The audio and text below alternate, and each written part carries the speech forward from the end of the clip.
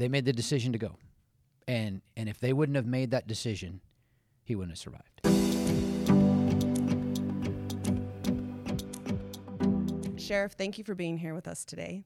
Oh, my pleasure. When incidents like this happen, when somebody tries to murder one of our deputies, sometimes I feel like the headlines just come and go without really like us understanding the human toll that's behind it. So I appreciate you being here to kind of give us a look behind the scenes of all the intricacies to this and how it impacts more than just the deputy and the family, but really the community as a whole. As the leader of the organization, what goes through your mind when you get that call that one of ours has been shot? Well, unfortunately, I've received that call too many times. And the first thing I think about when I receive that call is, what's their condition? You never want to see anybody hurt, whether it be in a shooting incident, as we're talking about today, or a traffic collision, or just a physical fight with a suspect. I mean, there's so many times that our folks can get injured just doing their day-to-day job.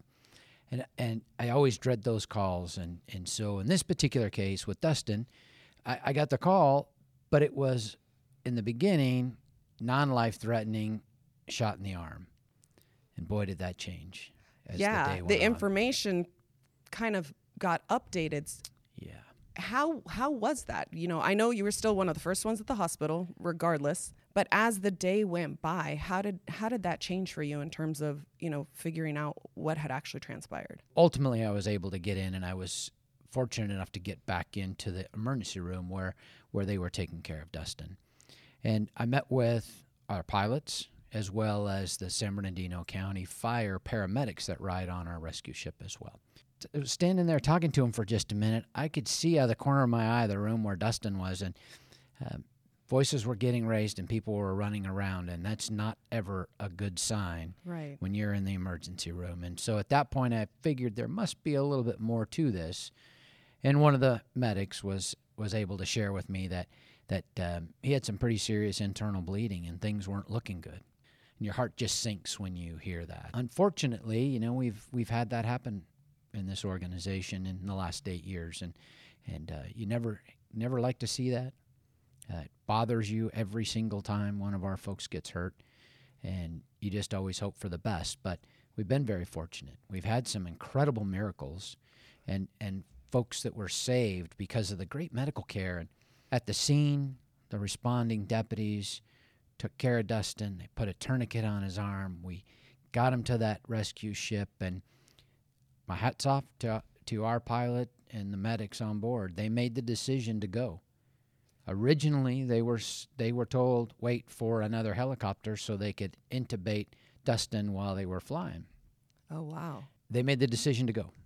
And if they wouldn't have made that decision, he wouldn't have survived. We say the word miracle, right? And I never want to overuse it, but it seems like, I mean, in this case in particular, there were so many things, like you said. It was just that split-second decision that one person after another made. Mm-hmm.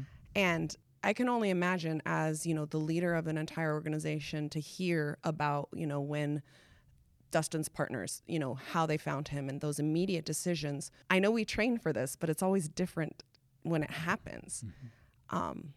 That pride, that sense of pride. It's amazing. So in this particular case, you know, we have a good Samaritan that really jumps out there and starts doing things. I've since talked to him, and he didn't believe or doesn't believe that he did enough. Wow. But he truly did. He took pictures of the suspect vehicle.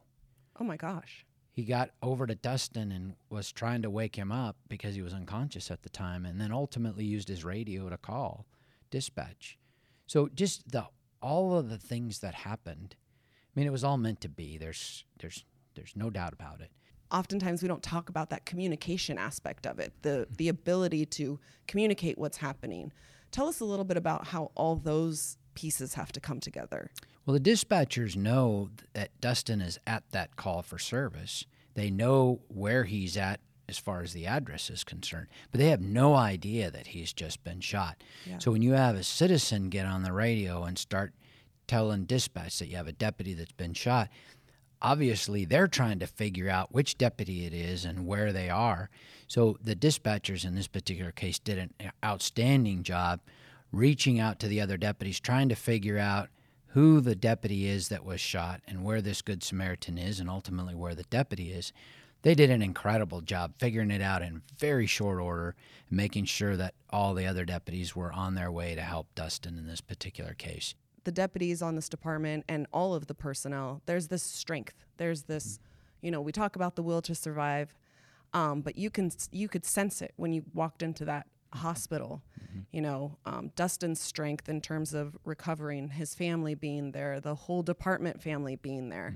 Help me describe that for people, because it's hard to think about if you're not actually in the situation. The one thing that always reminds me of how well we take care of our families and our injured personnel is when the families of our employees make those comments.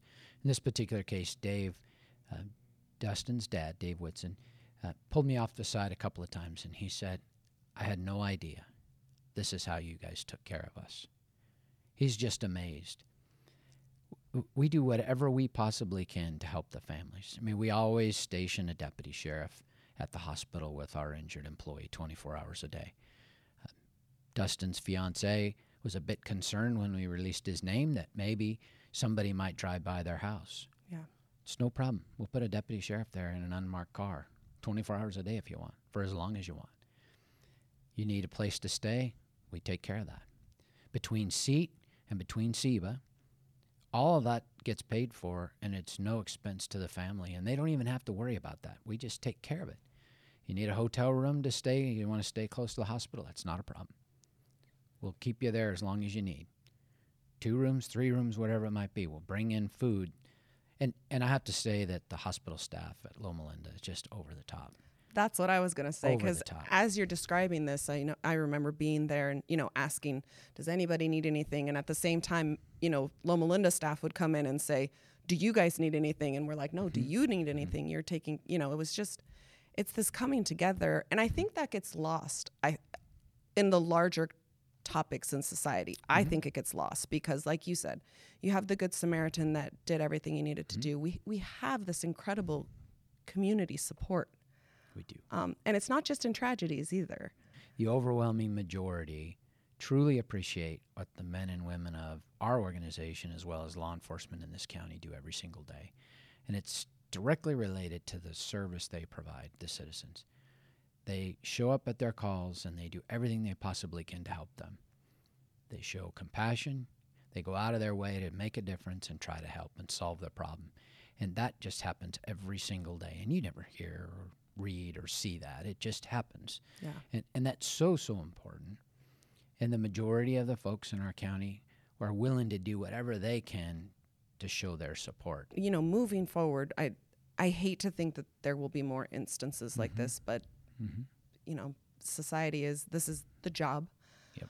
What is your response to people who say that, this is part of the job, getting hurt is part of the job, or getting shot is part of the job? Well, I think in the back of all of our minds, we know that there are times when we're going to be faced with danger like that, and there's a chance that we could all get either shot or in a serious traffic collision, variety of different things that can occur in our profession.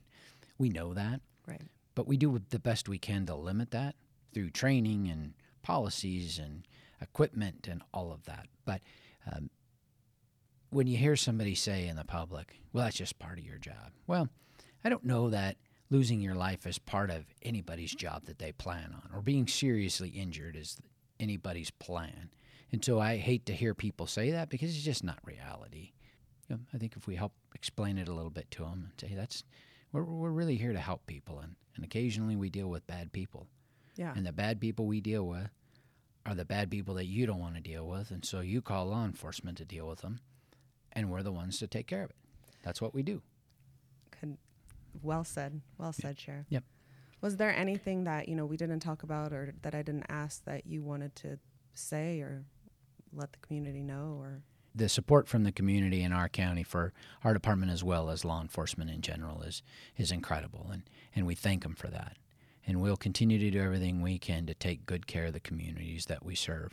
And we appreciate all they do for us, and we'll continue to do it.